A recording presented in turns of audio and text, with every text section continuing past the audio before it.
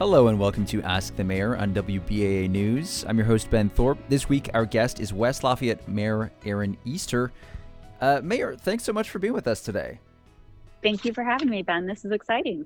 Yeah, this is our first Ask the Mayor together.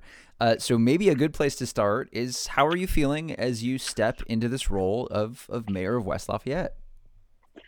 Sure. Well, it is very exciting. It's one of those things that you prepare for. You talk about, obviously campaigning for the last year. You hear what's on voters' minds and what people are thinking about. But when the day actually gets here, it really becomes real, and it all starts to settle in. All of the roles and responsibilities that come with the role.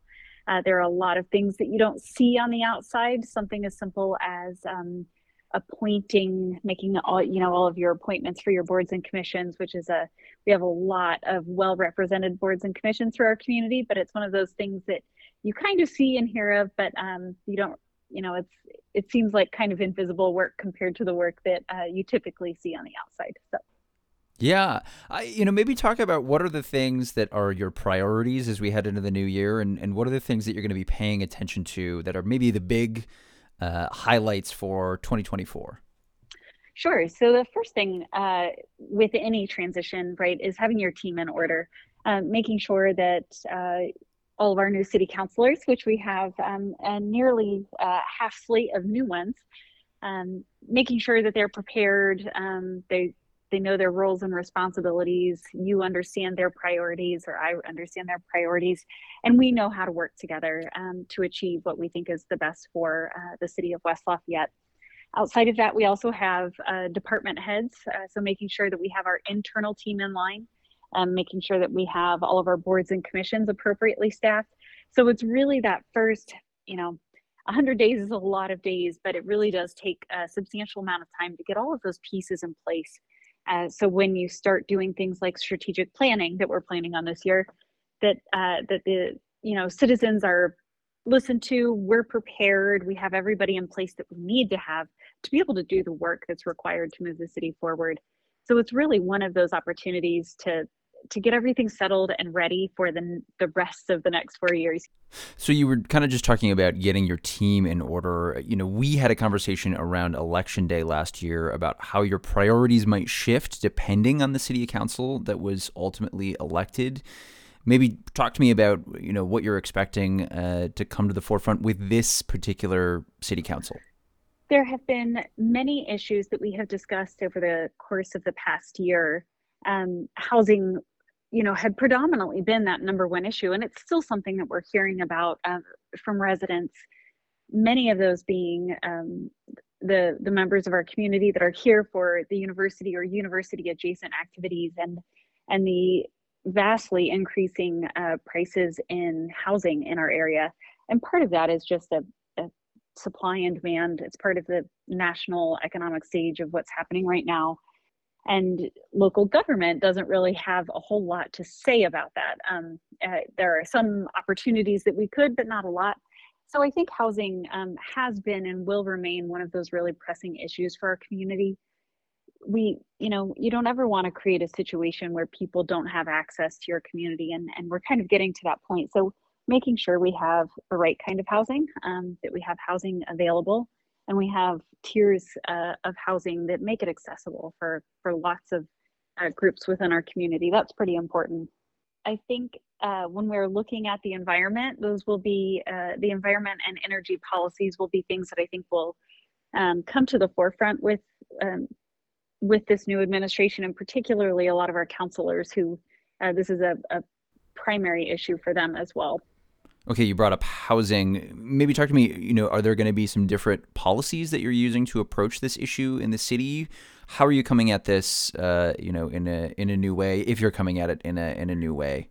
Sure. There are multiple components here. One, student housing is a major issue, and we've known that, right? As we've looked at the university growth and our collaboration with the university on that, we understand that there will be, and there always will be, just on the nature of our community, housing needs for students.